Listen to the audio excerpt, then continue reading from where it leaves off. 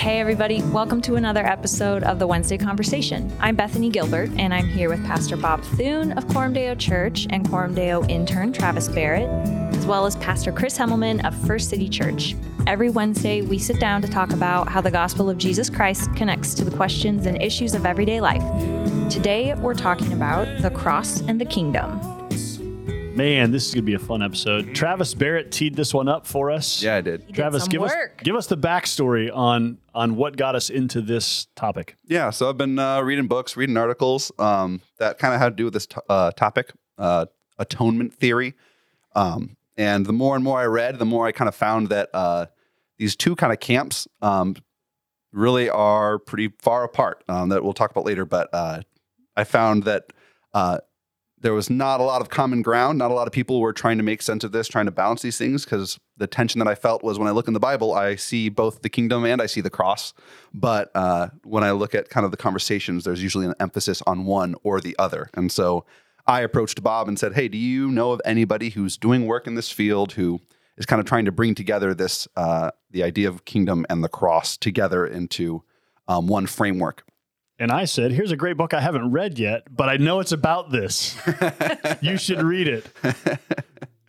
The Crucified King by Jeremy Treat. Jeremy is a friend of mine, serves on the Gospel Coalition Council with me, and I knew that he had done really good work in this area. I've heard this book recommended by many people. I hadn't read it. I was like, Travis, I think this book is right in that wheelhouse, but I can't actually promise that it is because I still have to read it. It's on my shelf. So Travis, you read it. Yeah, and Bob used me to read it for him. Yeah, this is what I did. It's one of my best gifts is just to get lots of reading done through other people. Interns are for, Travis. Just read research. Tell me how it for was. me. Research. Let's back up a little bit and talk about, so when you say cross and kingdom, or when we use these categories, what are these categories? I guess, which one do you feel like is better represented in sort of classic American evangelicalism? Oh, definitely cross. Certainly cross. And usually your traditional evangelical churches, we're going to emphasize like the forgiveness of sins on the cross, and the cross as a mode of paying for sins.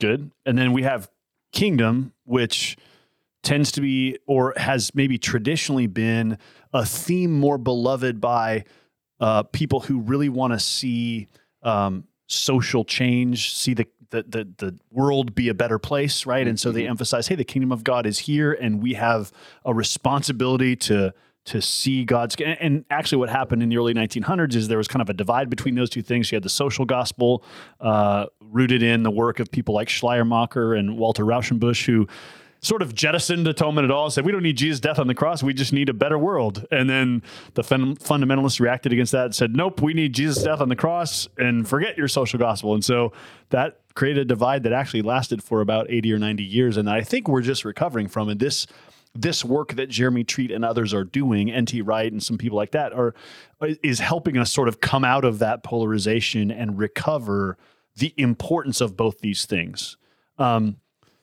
Travis, you built us a really nice book report. It's like a chart. There's like a chart here. How do you want to tackle this? What's the best way to get into this? Oh, by the way, I should say, Travis sent us this message. He's like, hey guys, I feel like we've been talking a lot about cultural stuff lately. We haven't done a theology topic in quite a while.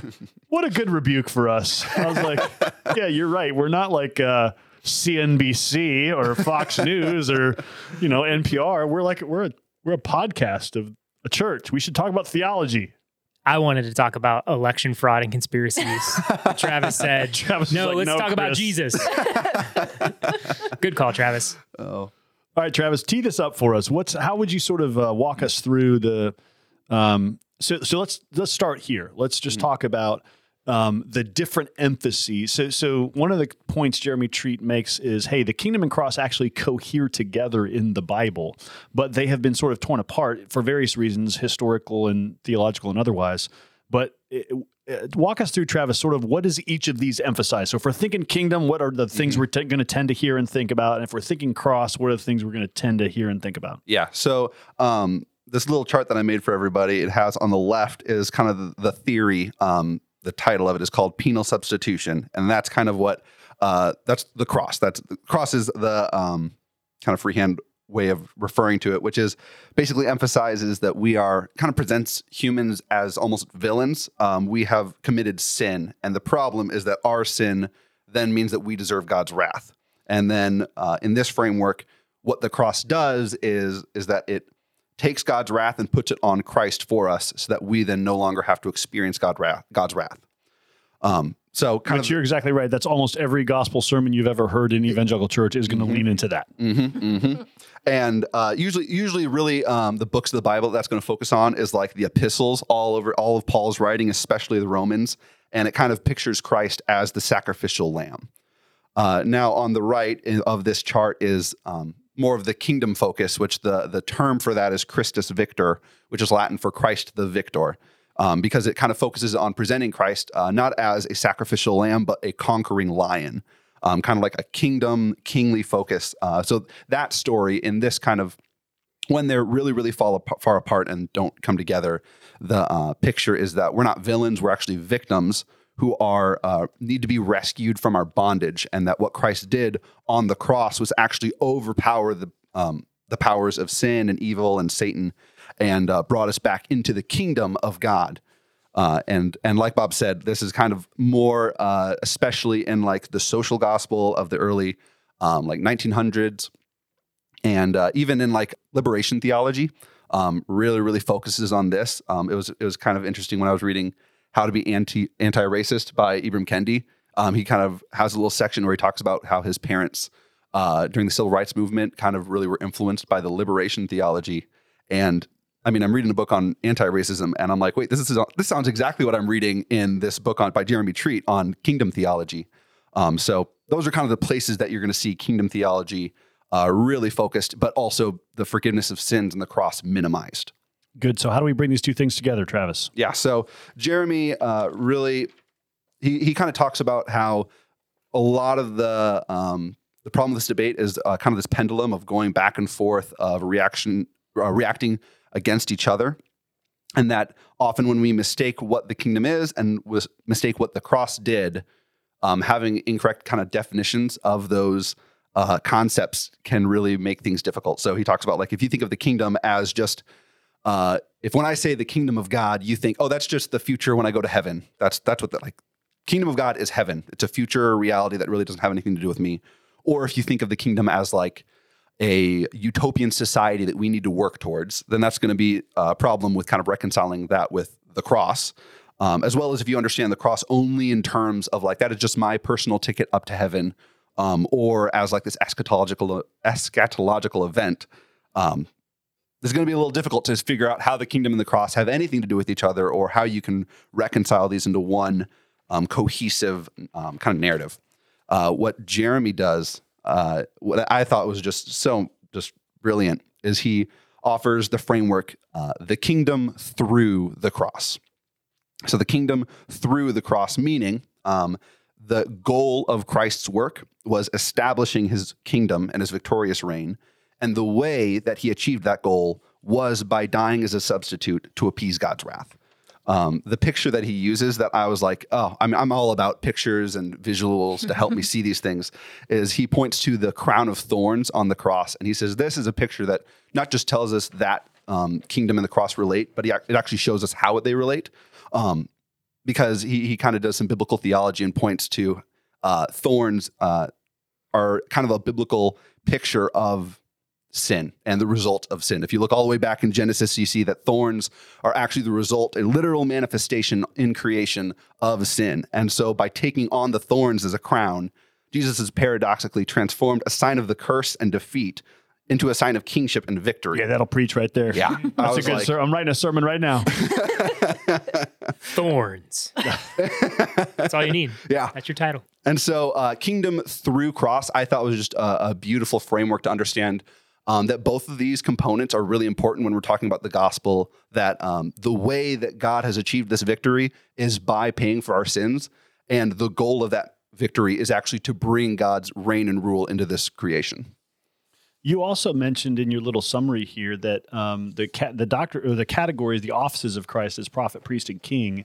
Jeremy Treat says this is helpful to bring all of this together, because these three offices tend to, if we separate them from each other, they lead us into this reductionism. Mm-hmm. But as we keep them together and seeing Christ's work falling under each of these offices, it helps us keep kingdom and cross together. Can you build that out a little bit? Yeah. So prophet being kind of like revealing truth to us, revealing truth about God, about ourselves.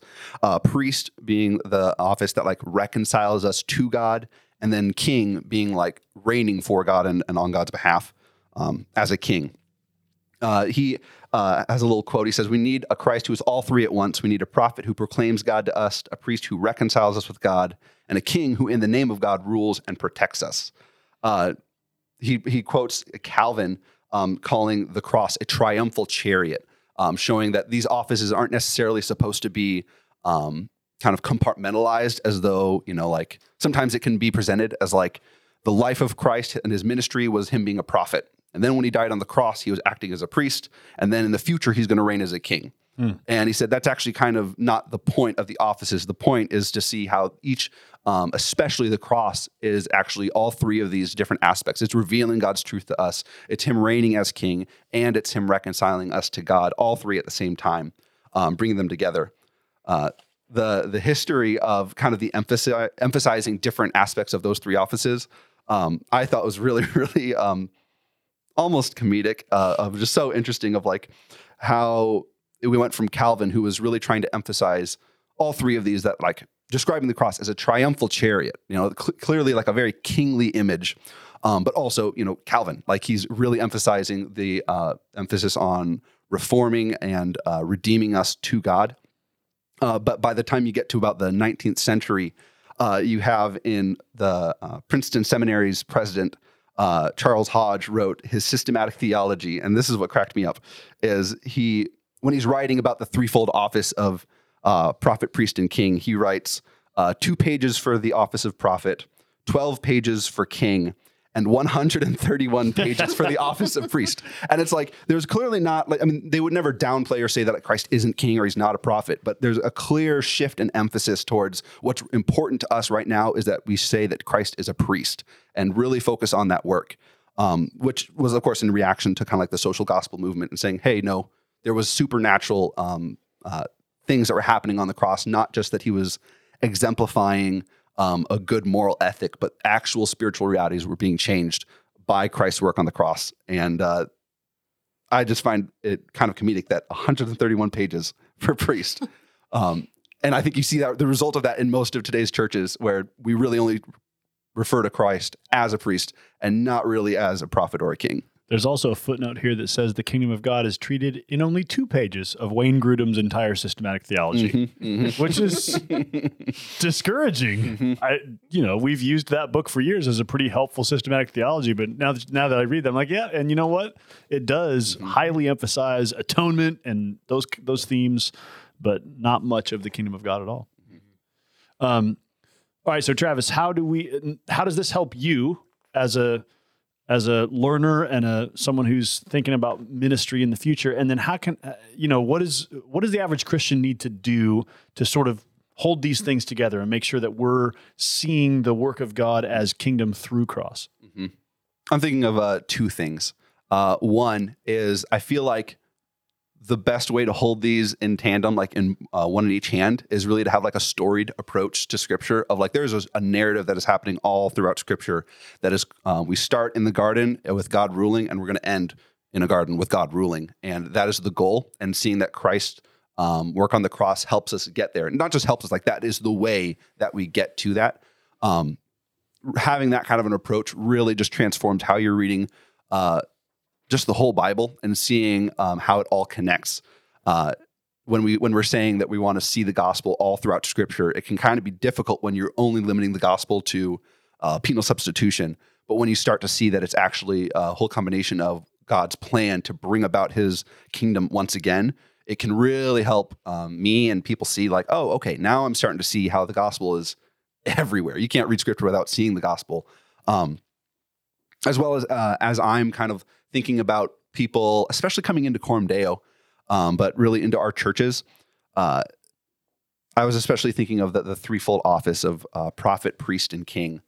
I feel like people are going to tend to see Jesus in one of those 3 categories, maybe 2, but usually limited to like one or two of like, they might only see Jesus as like, oh, he died on the cross as like an example for me to follow. I should love others the way that Jesus loved people and was committed to his cause enough to die.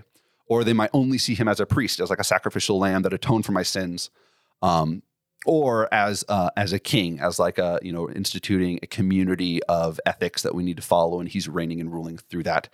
And people are probably going to have an understanding in our day and age of one of those three. And I think our job as ministers of the gospel is going to be to help them understand how, although like each of those three is actually true, like Jesus is reigning and ruling over the powers of evil. Jesus did reconcile us on the cross, and Jesus, like, death on the cross is an example to us. Like, I do want to love people that same way, and I want to affirm all three of those, but also help calling people into a fuller understanding of what Christ did on the cross isn't just limited to any one of those three. Chris, you've said no words thus far. Travis is killing it. He is. He is killing it, yeah. I mean, as you guys have been talking, the passage that came to mind for me is Colossians 2, verses 13 through 15, and you have both of these like laid side by side from the Apostle Paul. This is what he writes: "And you who were dead in your trespasses and the uncircumcision of your flesh, God made alive together with him, having forgiven us all our trespasses by canceling the record of debt that stood against us with its legal demands. This he set aside, nailing it to the cross." So there's your penal substitutionary atonement. Mm-hmm. Right after that, in verse 15, he disarmed the rulers and authorities and put them to open shame by triumphing over them in him. There you have Christus Victor. And so you have, I mean, you're absolutely right. When you look at the story, and then when you find these passages that sort of condense the story, you're going to see these side by side repeatedly. And it's kind of, what God has joined asunder, let no man tear apart kind of thing. And so, I mean, this is something that enriches our understanding of the gospel the more that we lean into just the full, robust nature of Christ as a crucified and resurrected and reigning king. Bethany, got anything? You already kind of asked the question that I was going to ask, which is like, what does this mean for me, a Christian who's leading a gospel community? Like, how does this benefit or help me? I mean, you kind of already answered it, but I don't know. Well, I was even thinking that, I don't know, Bethany, and I feel like our context and our conversations that we've had as people who have kind of grown up in maybe more of more fundamentalist churches, and maybe kind of when we hear maybe like an altar call or a sinner's prayer, it can kind of sometimes cause us to like kind of cringe a little bit of like, I don't know what's up with that, but it doesn't seem like that is fully, I don't know, like I don't disagree that like I want to call people to come to Christ, and I don't disagree that you can come to God in prayer and like ask for forgiveness of sins, but it can sometimes maybe feel like, what is that? Why do I feel that kind of a cringe? And I feel like this framework helps me articulate, okay, I think it's because it's reducing the cross down to just a transaction. It kind of forgets like, okay, in that framework, Jesus didn't really need to be a Jewish man. He could have been born in Asia or America or South America. Like he could have been born anywhere. It didn't really matter that he was in Israel. And it just kind of reduces it to this transaction in between me and God. But by recovering of like, oh, no, but this is also like, this is the fullness of the vision of God of like restoring the kingdom. Captures me into that, and I think even calls me kind of out of maybe like a more lethargic state as a Christian of like, rather than just seeing the cross as, yep, it paid for my sins and I'm going to heaven and we're good, to actually seeing like, oh no, like it's not only paid for my sins, but it's actually allowed me to enter into that community and actually be a part of this mission, and therefore I have a hand in this. The kingdom, or the definition that Jeremy Treat offers for the kingdom of God, it's kind of twofold. First, he says that at creation, the definition of the kingdom of God would be God's reign with his servant kings over the creation. And so like in the Garden of Eden, he created the world, and his kingdom would be ruling alongside Adam and Eve, ruling that world. And then when sin and bondage entered into the world, that kind of broke that picture. And so now the vision of the future kingdom, Treat defines it as God's redemptive reign through Christ and his reconciled servant kings over the new creation. And so there's this sense that we're called into the mission of like, I want that to happen. I want to bring that about, and I want to be a part of that mission and part of that plan. And it calls me out of this kind of sense that it's only about me getting into heaven and actually being a part of the mission of God. Dang. That's great. I think for many listeners who are like me, Travis, the default setting for me was set to penal substitution so early in my Christian life that it's actually still hard for me to sprinkle that kingdom emphasis in a way that feels full enough. You know, so like, man, I'm working on it. I was grateful to read George Eldon Ladd back in seminary and you know, the categories of already and not yet, and just this kingdom of God being the meta theme of scripture. I was like, oh yes, this makes sense of so much, but man, I can still feel myself in preaching, leaning back in the direction of like just talking about atonement and not enough about how the atonement brings us into God's kingdom and sets us into this new trajectory. But the other thing I was thinking as you were talking is this also seems to help correct the weird division we've made between Jesus as Savior and Jesus as Lord. Yeah. You know, where it's like, oh, I can believe that Jesus is my Savior and that's about the future. But there's zero emphasis on now, right? Yeah. Versus the reality of like, well, if he's king, that means he's reigning and ruling, and that has implications for who I live for and how I live. And that's really important for us to recapture that as God's people. Well, Travis, thank you for framing up this very thoughtful and helpful podcast topic. If anyone wants to read the book, it is a helpful book. It's a theological book, so it'll take you a little bit of thought work, but it's called The Crucified King, Atonement and Kingdom in Biblical and Systematic Theology by Jeremy Treat. But this podcast, I think, has done a good job of summarizing the major concern of the book, which is to say, hey, the kingdom through cross is what we need to emphasize, and it's the message of the gospel, and it's what the scriptures have to preach to us. And so thanks, Travis, for helping us move away from the pendulum swing and into some sort of integration of these themes. The goal of this podcast is to equip our own church for discipleship and mission. So if you're a Christian or a church leader in another context, we thank you for listening in, and we pray that this conversation might be helpful to you as you minister in your context. We love to hear from listeners, so if you have thoughts, questions, or future podcast topics, send an email to podcast@cdomaha.com. Thanks for listening, and we'll see you next Wednesday for another episode of the Wednesday Conversation.